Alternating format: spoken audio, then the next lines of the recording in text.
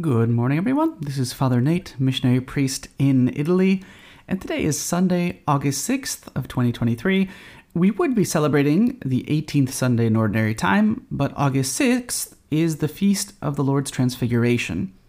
For that reason, all of the readings are proper to the feast, and today's Gospel comes to us from the Gospel according to Matthew, chapter 17, verses 1 through 9.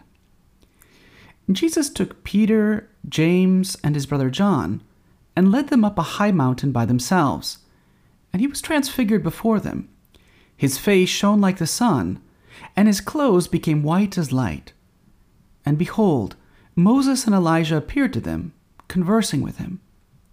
Then Peter said to Jesus in reply, "Lord, it is good that we are here. If you wish, I will make 3 tents here, one for you, one for Moses, and one for Elijah."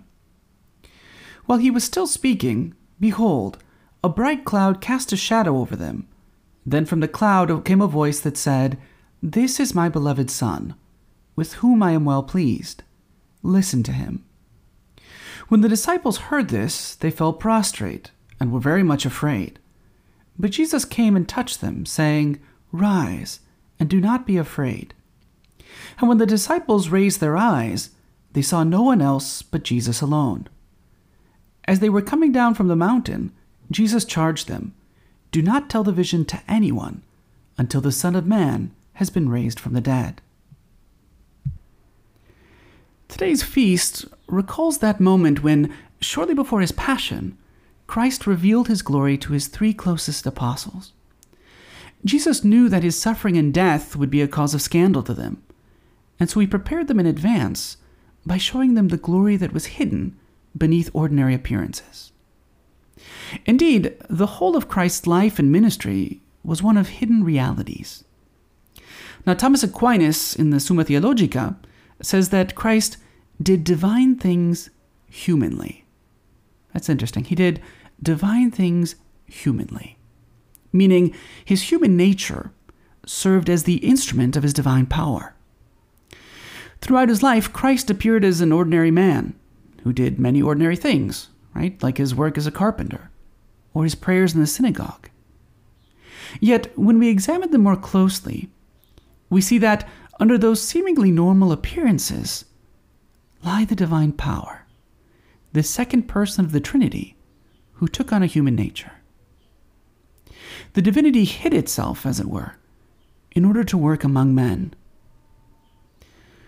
For our lives, today's feast has a double importance.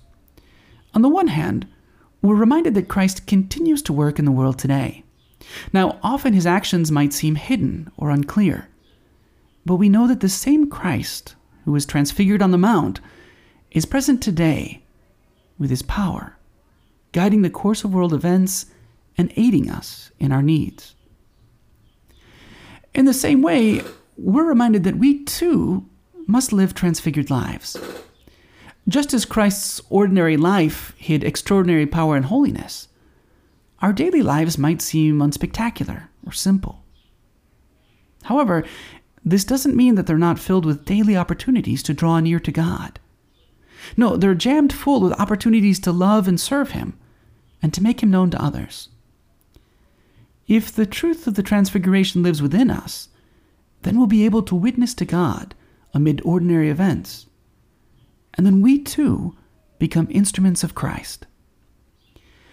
As we celebrate today's feast, let's ask through the intercession of Our Lady of the Transfiguration for the grace to live transfigured lives and to draw near to Christ, particularly in his hidden presence in the Eucharist.